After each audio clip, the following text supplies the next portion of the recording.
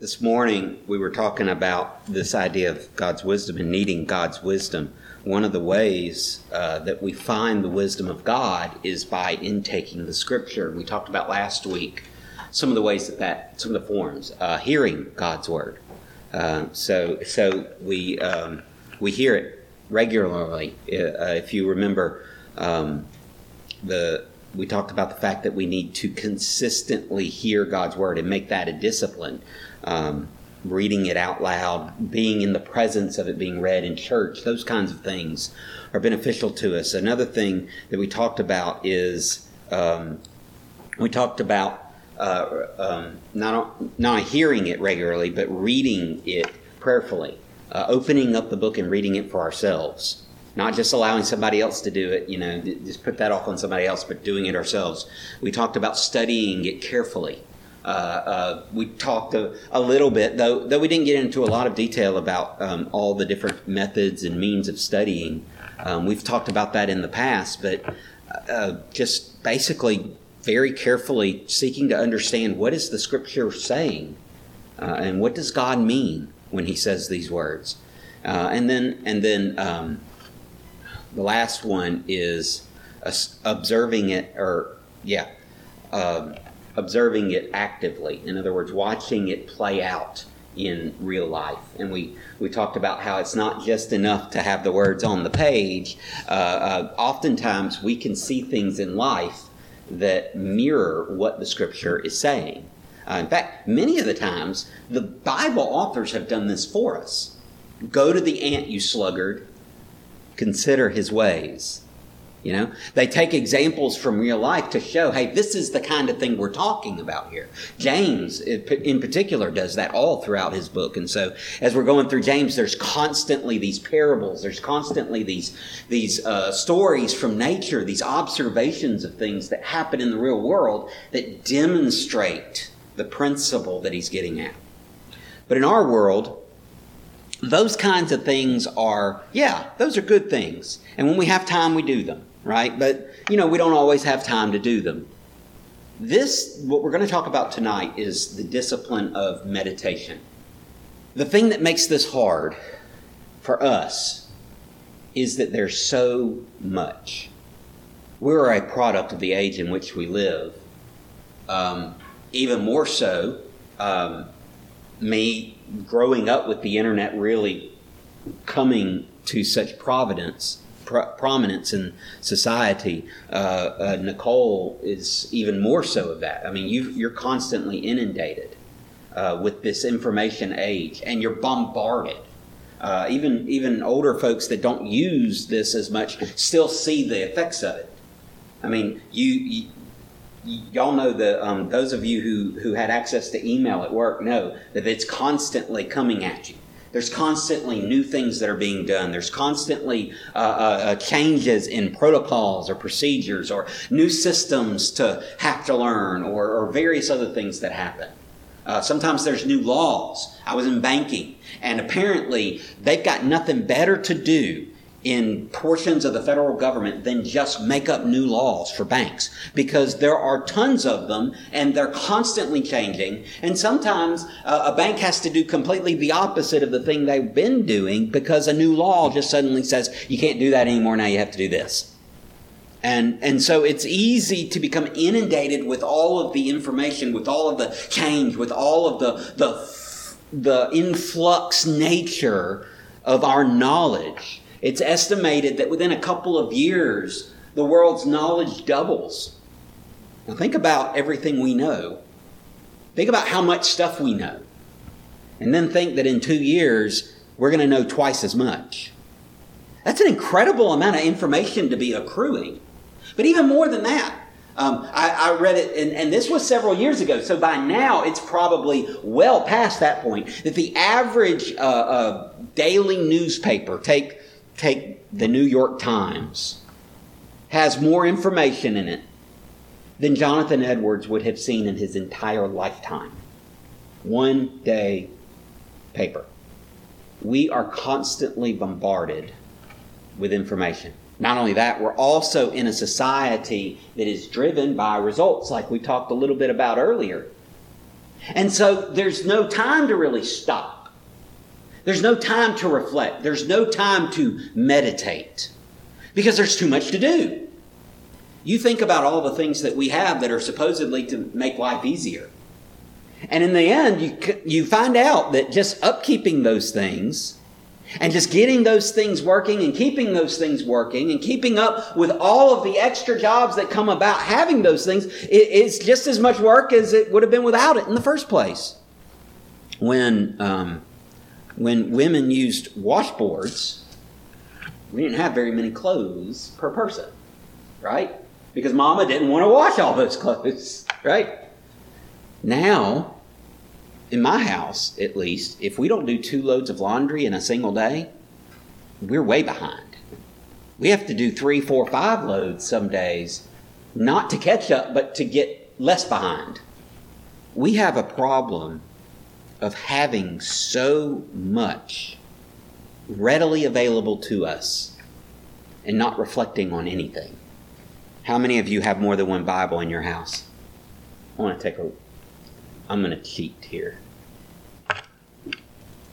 I have 297 on my computer without going online. Yeah. That's a lot of Bibles. Now, granted, some of them are a little different than others. I've got some Greek Bibles and some Hebrew Bibles, okay, that I try to read, but not very good at it, but I still try anyway. For some reason, I've got a French Bible or 2 in there, a German Bible. I'm not quite sure why I have them. I guess just buying other things that came packaged in or whatever. We don't stop. We don't take our time. We don't listen. We don't mull and reflect as much as we should. Now, I know, raise my hand because I are one. I'm busy. I'm too busy. This is one of those disciplines that, I tell y'all sometimes that it hits me between the eyes before it gets to y'all. And this is one that hits me between the eyes because I'm too busy. I'll flat out tell you, I do too much. And I don't do this as much as I need to. We need to stop sometimes and we need to reflect on what God has said. We need to slow down and take our time. Sometimes it's not even just what God said. Just reflecting on what He does. Psalm 77 verse 12 says, I will ponder all your work and meditate on your mighty deeds. Go outside, spend an hour looking at a tree or a flower or a beetle. Spend time reflecting on the God who made that. The intricate detail. The way that there's the body or the tree is a complex system, that everything works in tandem. It's quite amazing. Take some time to reflect on God's work. When we think of meditation, we often get confused because there's this normal idea of meditation that's out there. Some Eastern religions have this idea of meditation that you empty yourself, like you completely empty your mind. You might even empty yourself of yourself, like completely be unconscious of you. You lose your individuality. Some Eastern religions have this idea of a nirvana or this cosmic mind or some sort of state of being in which you completely lose yourself in that. And that is considered the goal. That is considered not necessarily heaven like we would think of it, but a heaven type of concept. That the thing that you should be striving for is to completely be immersed in whatever this essence, this life force, whatever it might be called, is.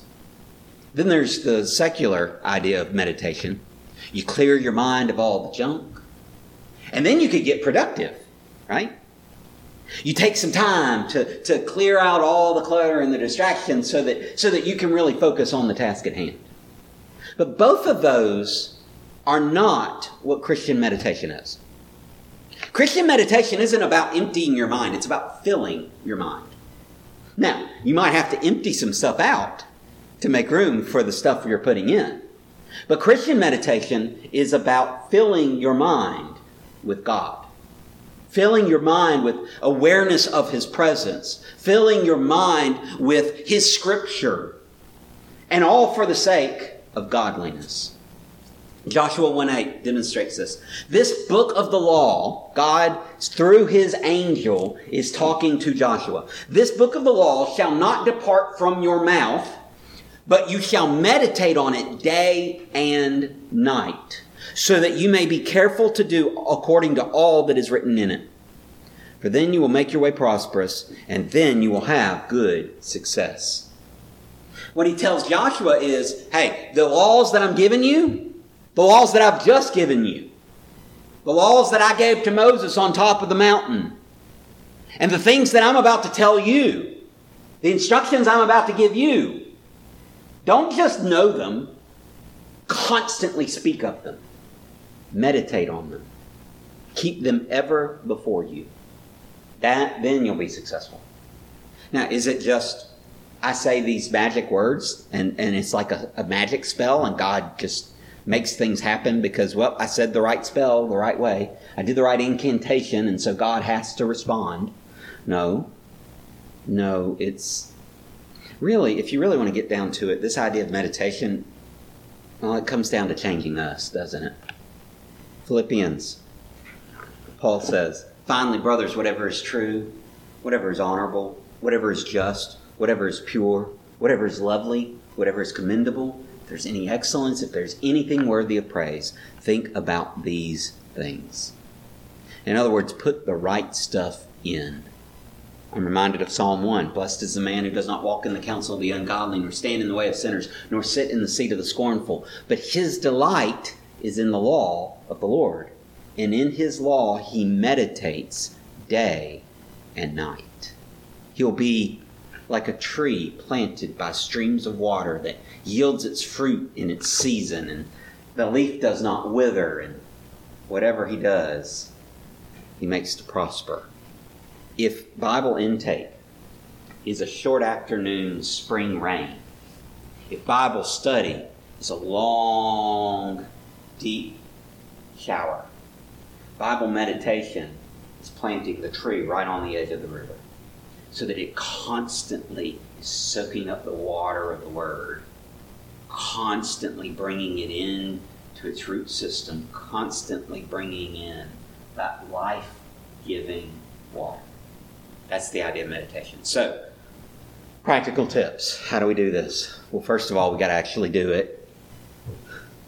But when we do it, a couple things to keep in mind. First, we may not always be concentrating directly on the Scripture, but all of our meditations should at least be grounded in Scripture. So, the Scripture talks about meditating on God's works, talks about meditating on God's character. It talks about meditating on God's creation as a whole and on the contents of it. It talks about meditating on the Scripture. Whatever of those things we're meditating on, everything that we're doing is grounded in Scripture. How do we know the character of God? Through His Word. How do we know His works? His Word. How can we avoid that pantheism that sees God in everything in nature, or that sees everything as a God, or that panentheism that sees God in every aspect of the natural world? How do we avoid those errors? Well, we ground it in Scripture. We always ground what we are meditating on the Word of God. Now, that doesn't mean that we're always focused directly on God's Word, but everything we focus on, we are filtering through the lens of what God has said, what God has done, who God is. And that we find right here in the book.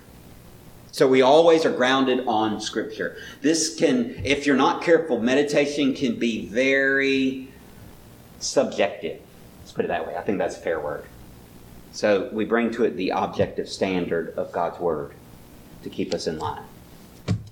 Another thing, it's really kind of a natural outgrowth of Bible intake anyway. So use it with Bible intake. You're reading, you come across something that grabs your attention, you hear the Holy Spirit say, hey, you need to stop here for a little bit. That's the time to meditate. Perhaps you find that if you're spending time in the Word of God and you spend 15 minutes, you're not going to be able to meditate. That's not long enough. But maybe you've got 15 minutes right now, you got a little time later, write down something. Make a note of it and come back later to it. But take the time and connect it with what you're reading. You do a daily devotion, you read a certain passage, and maybe you're reading in a book some thoughts about that. Well, take some time to mull the Scripture over in your mind over and over and over again, and just see what God says to you. You know, that devotional book, that's probably how that came about. And he might have thought of some good stuff when he wrote it. She may have really hit the nail on the head on certain parts of it. But God is speaking something a little different to you. Give him time to say it. Another tip. Don't be afraid to meditate on something that you know you need. Dawson Trotman was the founder of the Navigators. When he was first saved, he was a truck driver. And so he said, I'm a truck driver. I don't have all day to read God's Word, but I'm going to try to memorize one verse a day and take it with me as I go. Okay? And so the first year, he had memorized over 300 verses of the Bible. He did this for years and years. Well, one day, someone came up to him and said, I'd love to do what you're doing with this, but I'm afraid I might get too proud. Dawson said, well, then make your first 10 days on humility.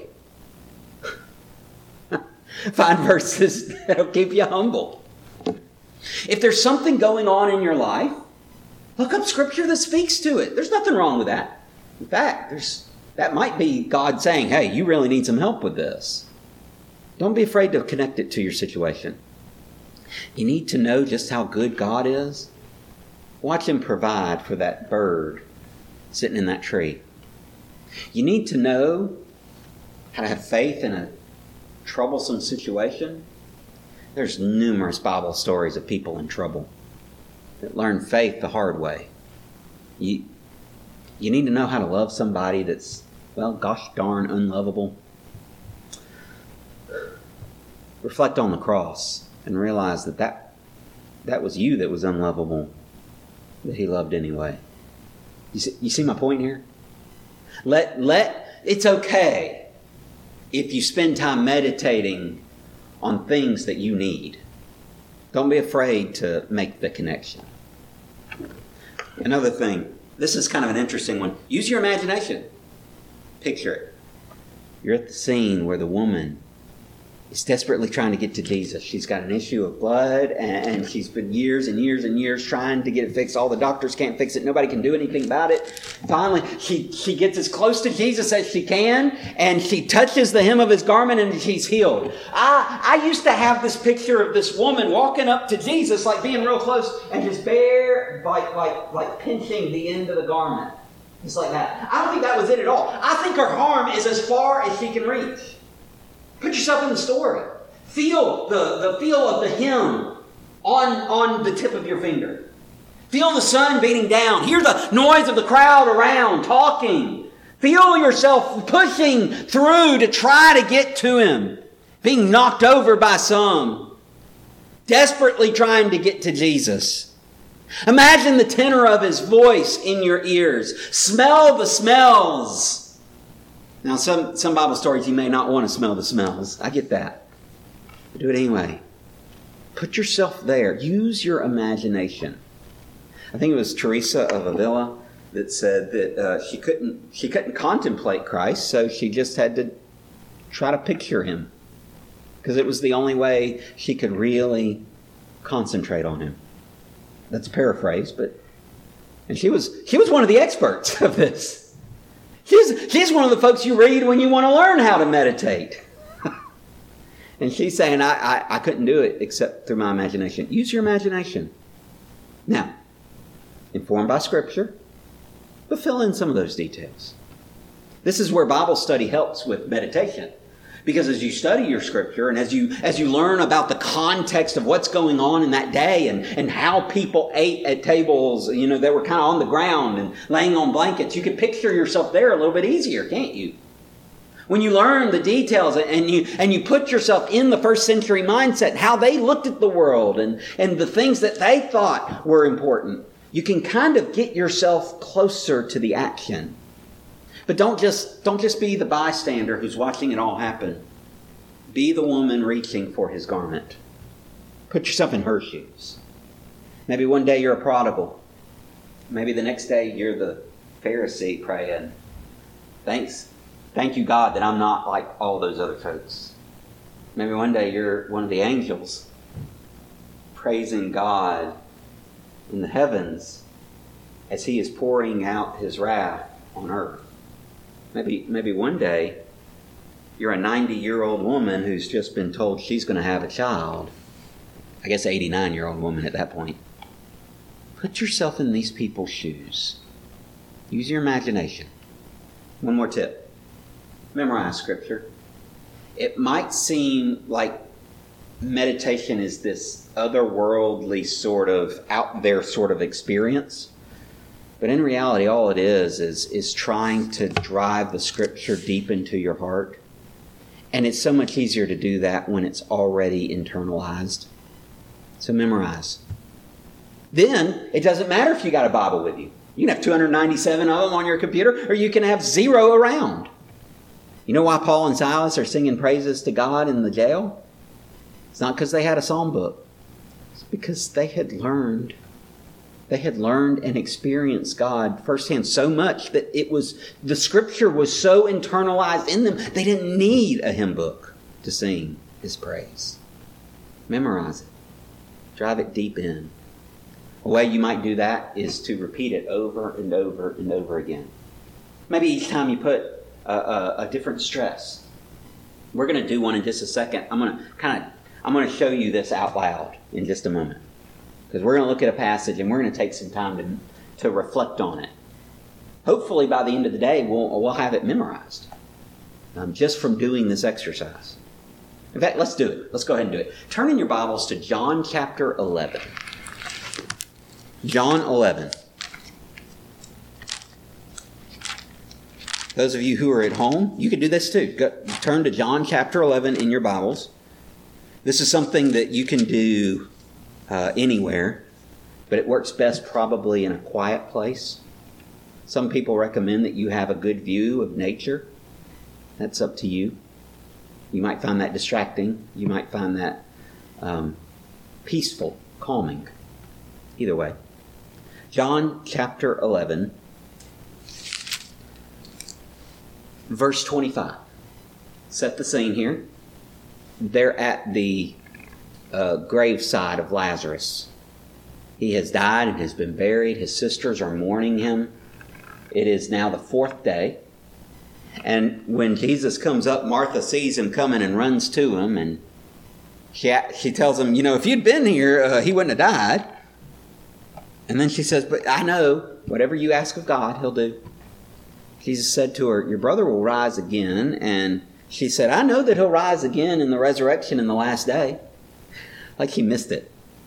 She went totally ethereal when Jesus was actually telling her what He's about to do. Hey, your brother's going to rise again. And she's like, I know that one day. She takes it and over-spiritualizes it. And then Jesus says this in verse 25. Jesus said to her, I am the resurrection and the life. Right? So what we're going to do is we're going to concentrate on that. Just that sentence of Jesus.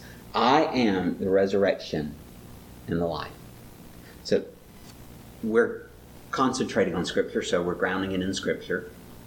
We've kind of looked at the scene, so we kind of caught up in it. So take a few minutes. Let's take just a couple minutes, and let's picture the scene first. To maybe help you, most graves in that day were not these big caves that you could walk in standing up. They were small. In fact, they were about this high off the ground. And to get in, you'd basically have to get on your knees and crawl. Once you got inside, it would kind of step down. So it'd be a little more comfortable to stand in. But you'd kind of step into the tomb. And there would be a couple of areas. There would be some holes in the wall for bodies to lay in. put a body in one of those places and it decomposes until you just have bones. And then there'd be places on the wall, like little nooks cut in, to hold the bones once the bodies had decomposed. You would move the body from there into, maybe you had some kind of urn or something to keep it. I don't know, maybe they had Tupperware container, I don't know. It's something. But there would be a place to put it in there. And that's the inside of the tomb. You step out of the tomb, of course you gotta like crawl back out. And so you come back out of the tomb. There's, in some cases, it would be open. In some cases, it would close off some kind of way. There would be some sort of stone there to block the entrance, or some kind of natural. There'd be some kind of natural way of keeping critters out and that kind of thing. It's basically the idea. So put yourself there. Get that scene in your head, just for a second. Just imagine what it looks like. Okay, do that now. Do you hear the noise of people talking? Look at some of the faces. What do you see? Use your imagination. There's probably some food in the other room that people have brought to bring comfort to the family. Can you smell the aroma of the bread? A little bit of fragrant oil to make the house smell better for guests. We don't know what time of year this was. I think it was hot or cold. Maybe it was raining. Or maybe it was just overcast, gloomy. Perhaps it was bright, not a cloud in the sky. What do you think? Picture it. Now there's a group coming down the road. You see them a little bit off.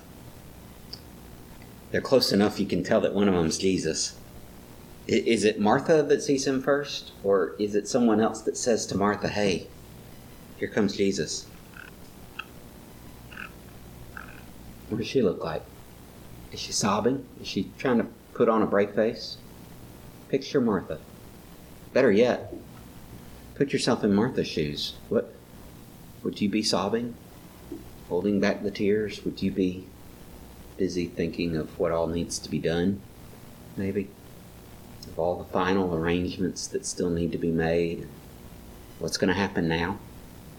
Hear those words off of Jesus' lips. Let's concentrate on the words he says. Your brother will rise again. But you already know that. You already know he's going to rise in the last day. But then he says, I am the resurrection and the life. Do you hear the words? Do you hear how there's that tinge of authority, but it's somehow peaceful?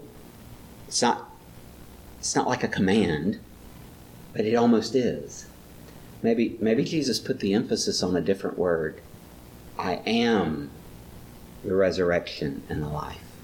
Do you think maybe he's saying it's not a future, it's a present reality?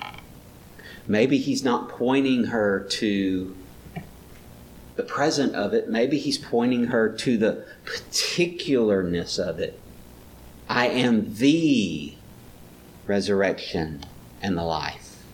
Maybe resurrection is where he puts the stress. I am the resurrection and the life.